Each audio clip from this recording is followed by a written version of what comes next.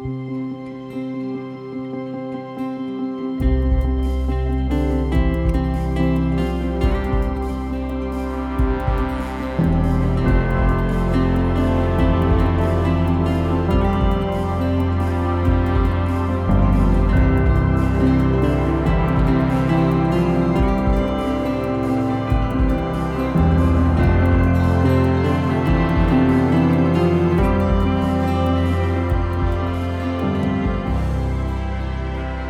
listening to the RPC Sermons Podcast. Today's episode is a special episode from our Facebook Live series entitled Closing the Distance. These are unscripted conversations with the pastors of RPC and various special guests reflecting on topics from our ongoing sermon series. If you're interested in learning more about this community of faith, visit roswellpres.org.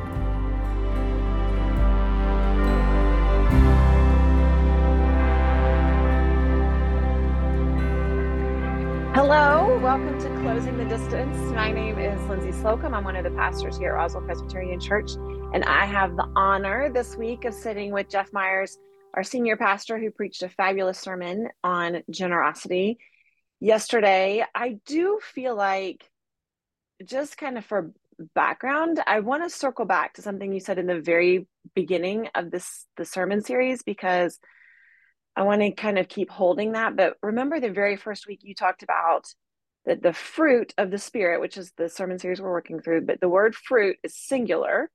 And so as we're working our way through and looking at all these different aspects of it, right? Is that how you phrased it? Reset that all up, I guess, is what I'm saying for us before we dive into this week's aspect. Yeah, so I would say it's the fruit of the Spirit, or we might call prismatic, that there are various aspects of a singular fruit. Love, joy, peace, patience, kindness, gentleness. Jonathan Edwards, I think it's in his Religious Affections, says one of the ways that we can tell that they're authentic fruit is that they all those aspects come together, that the Spirit causes all those aspects in our life to be exhibited. I don't think it's an exhaustive list. I think it's representative. There's more than just love, joy, peace, patience, but Paul loves lists. And this was a common feature of writing in the Greco-Roman world, that you'd have a list of virtues or a list of vices. And I think he's saying this is the fruit of the Spirit, but various aspects of this singular fruit. Okay, that's super helpful. And thinking about it all as kind of one, would you say we're thinking about it as a gift from the Spirit or evidence of the work of the Spirit, by the way, when we think about it as fruit? Say that again. Do I think it's... Or maybe it's both. But when we talk about how when these things manifest themselves in our lives, are we saying that this is a gift that the Spirit has given us, this kind of peace, love, joy? Or we're saying it's evidence of the Spirit in our lives? Like, this is, we can see that the Spirit's at work. I think it may be a both and rather than either or. That I mean, my argument is like there's these theological truths of what God has done for us in Jesus Christ, and we see ourselves in Christ, that we will begin to bear fruit of the Spirit's presence in our lives. So this is like, to make like an analogy, like today, Lyndsay, you're hosting staff lunch, right? And you're going to celebrate some folks. You're going to give some directions about where to get the food. And you are the one doing all of those things, but you're directing, you're commanding, you're praying, and they're all different aspects of your personality, but it's a singular you, right? And I think to think about that way. And so then when you leave and somebody's going to say, well, what was it like when Lyndsay was here? And I'll be like, well, she was telling us, giving us directions, but she also prayed for us. She did some commendations and some celebrations. And they said, what? She did all of those things? No way. And I'm like, well, she's a complicated person. There's different aspects to her personality. And so your presence was acknowledged and was experienced with us in many different ways because of who you are and the gifts you bring. And I think in a similar way, the Spirit's presence in our lives is expressed in various ways at different times and places, but it's a singular fruit. Okay, that's really helpful. I like that analogy very much. Thank you. So the aspect that we looked at this week, or that you looked at this week, was generosity. And I want to circle back to something you said at the very beginning of the sermon. I think it's really helpful, and I want to make sure we pay attention to that. I think just as we kind of build up our own biblical education, it's important to note. But you talked about how the NIV translates that word as goodness, whereas the NRSV, which we use, translates it as generosity. So I was thinking it might be helpful just to talk about that for a second, and how and or why interpreters make different decisions when you've got, it's the same Greek word that everybody's looking at, and yet some people come out with generosity and some people come out with goodness. And I just think it's helpful for us to remember that there are people trying to make these educated interpretations. And so we do the same when we're looking at scriptures, trying to be educated. But anyway, so do you know why? Do you have any idea why they might have chosen generosity versus goodness? Or anyway, just kind of talk through. So the root word is agathos. I think it's in our passage. I think it's adjectival, but I think so. Translators are trying to communicate, I think, the original author's intent. Okay. And the problem is communicating it from one context to another. That's what the nature of translation is. You're trying to keep the original idea, but put it in terms that somebody contemporary is going to receive. Okay. So like, if you ever had to read like Canterbury's Tales or Chaucer back, you're like, what in the world is he talking about? I have no idea. Right. And you need somebody to help you translate it. Okay. And I think the NRSV is a little bit more trying to translate word for word, whereas the NIV and some like the Message are more paraphrasical. They're trying to paraphrase and give you a general gist of an idea. Okay. And so I don't really like honing in too much on one word and saying, this is what it is, or this translation difference makes a huge difference. Rather, okay, in this passage, okay, Paul's writing, we know when Paul uses this word, how does he usually use it? What does he mean? In the broader story of Scripture, how does it understand generosity or goodness and things like that?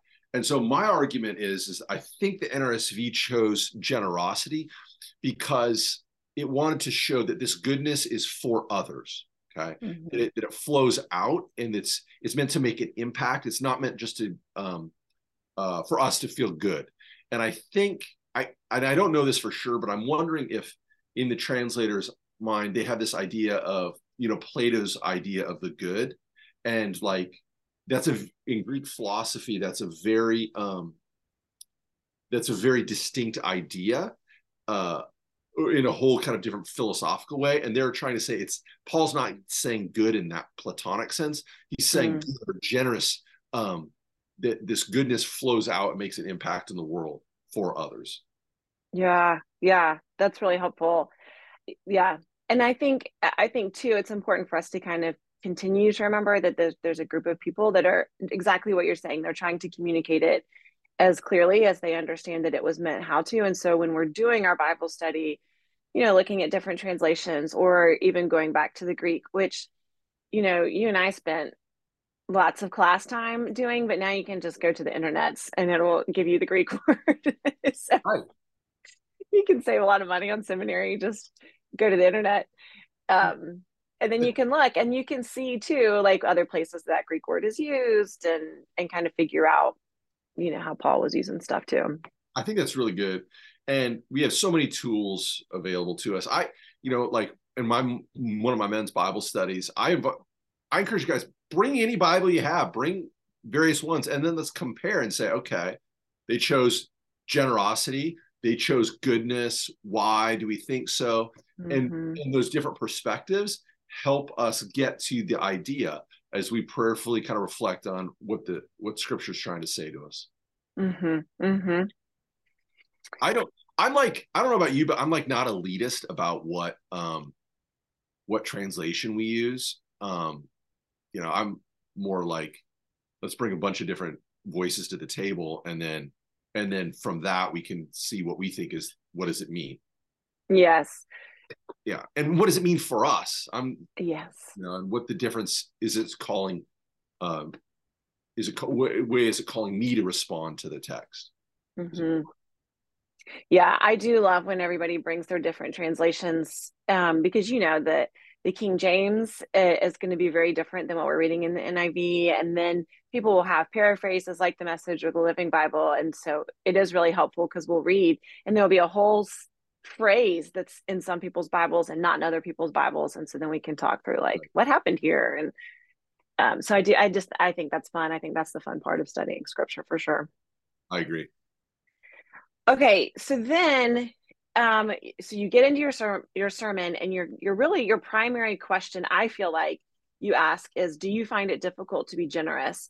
And then you really spend a lot of the sermon trying to think through, one, what does it mean to be generous, and why are we generous? But then two, why is it difficult, and why do people find it difficult? And you kind of come back to, there's two places, or there's two kind of thoughts that you gave to that one of them is that people might feel like they don't have enough, and so that makes our do generous. Or you talked a lot about fear, that fear holds us back, fear I'm not going to have enough, whatever. What I thought was fascinating then is, then you talked about the book A Lot of Lattes. Is that right? That's what it was called? It's an article, but Ron Sider wrote that book, Rich Christians in an Age of Plenty, I think.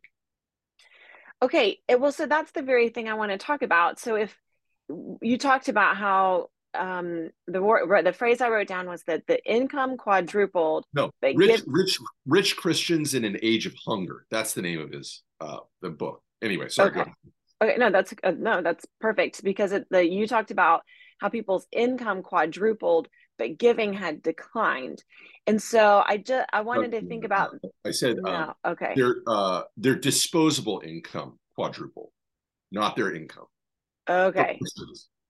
Okay. Well, so kind of even. So as your income could go up, but if your expenses go up at the same rate, your disposable income will go up. But if your expenses go down and your income goes up, then that's how it could quadruple over a short amount of time.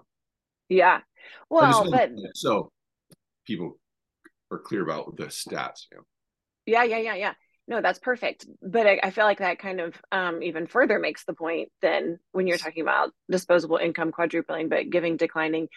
And so I guess I'm still going to ask the question, then why does it seem so difficult to be generous if they do have enough, and are they still struggling with fear that they're not going to have enough when their disposable income has quadrupled? Like, are we still struggling with fear at that point? Yeah, I mean, honestly, I think sometimes in my personal experience, and I've witnessed it for others, the more people have, oftentimes the more they have to lose, and the fear is worse. You've heard the phrase, "Well, what else do I have to lose?" You're willing to take risks because what do you have to lose? Whereas if you have a lot to lose, it's difficult to take risks, and when risks are in terms of generosity. I was trying to speak kind of autobiographically about my own kind of experience as I was interrogating why is it tough to be generous. And I think a lot of it is fear-based. And it holds me back sometimes from being generous. And I've got different practices. I mean, tithing, sometimes I'll be like, somebody asks me for money on the street, I just give, not for them, but for me.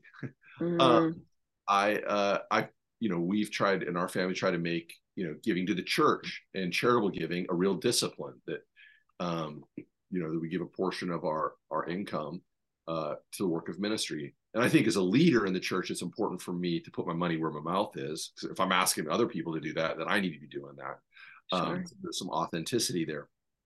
And then I think, and then sometimes, like I'll overtip, and just overtip, and I feel better about it. Like you bless a server or a barista or somebody, and they're like, wow, thank you. Or just, you just want them to know, like, somebody cares and appreciates what you're doing. So, and I remember when I was working more in service industries, I just loved it when somebody over tipped me. I'd be like, wow, they give you $20 on a $20 ticket. Right. Amazing. Right. I think to contribute that just makes me feel good about myself and contributing to more goodness and generosity in the world. Mm, mm, mm. Yeah, that's good. That's good. I agree with you about this idea of fear and fear holding people back. I mean, I think we see it in lots of areas of our life. So it makes sense that it would also be a place here that we're really struggling with it.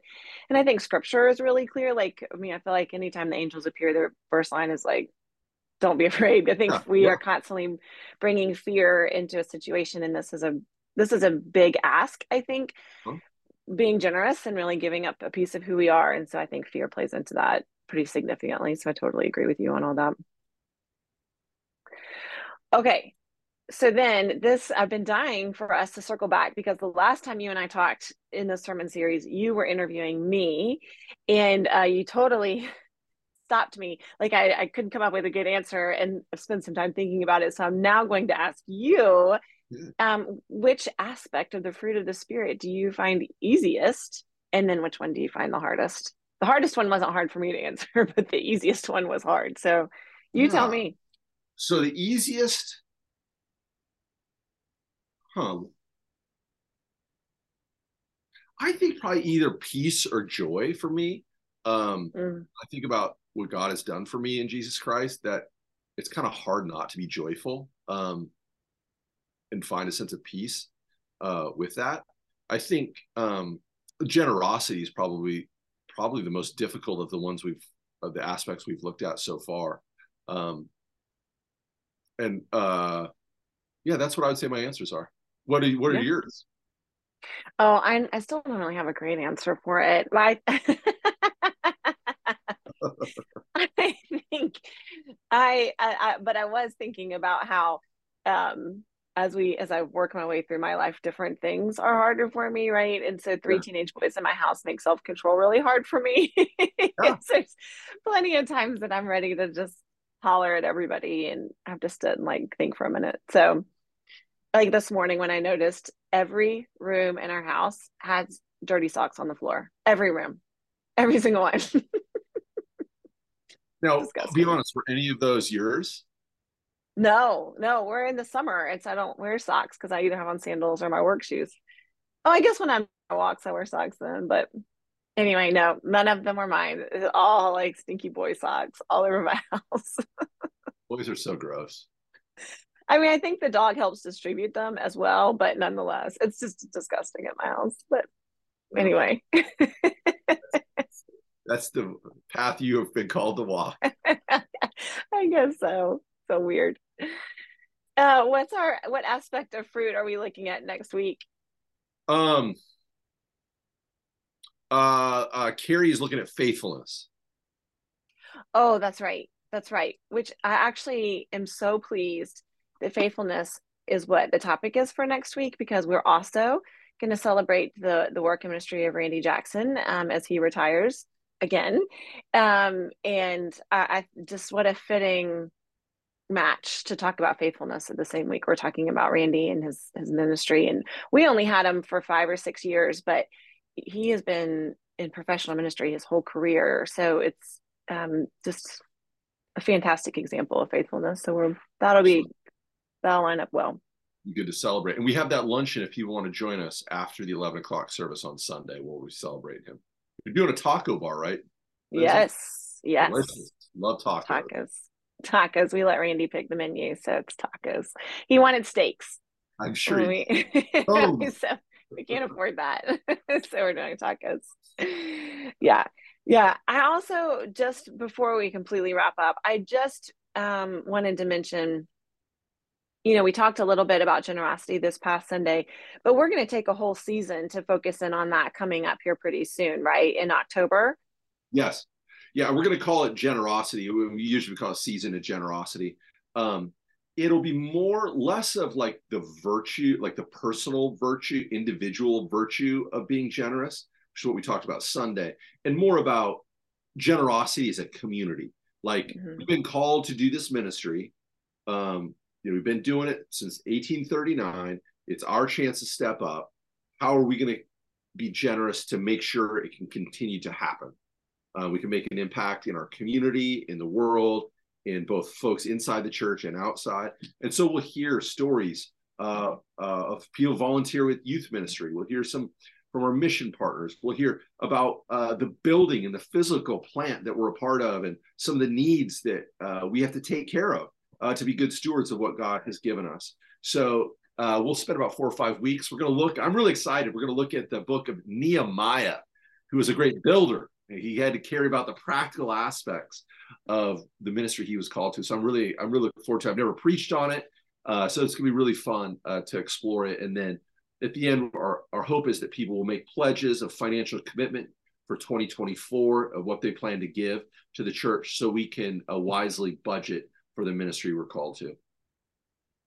Yeah, I'm excited you're doing Nehemiah. That's a great book. I think that'll pair up really nicely with this idea of generosity. And the other thing too, as you're saying all of these things and you're talking about how, about the work that God's been doing here since 1839 and the stories that people are going to tell, and looking at Nehemiah, there's all of these kind of testimonies to looking at people who have been generous and the amazing things God has done with that. And so kind of circling back to what we were just talking about too, about fear, I think that helps build up our trust, our faith, because we've seen over and over again how God has been at work and God has done these amazing things when we have been generous. And so we can kind of trust in that and move forward in faith and not in fear too. So that's cool. That's really cool. I like that. I agree. It's really great. Yeah, good. Well, thanks for spending some time with me this morning. It was a great sermon on Sunday, and we will look forward to faithfulness next Sunday. You're very kind, Lyndsay. Well, thank you so much. And thank you for your ministry. And we'll talk again soon. Okay, perfect. Thank you.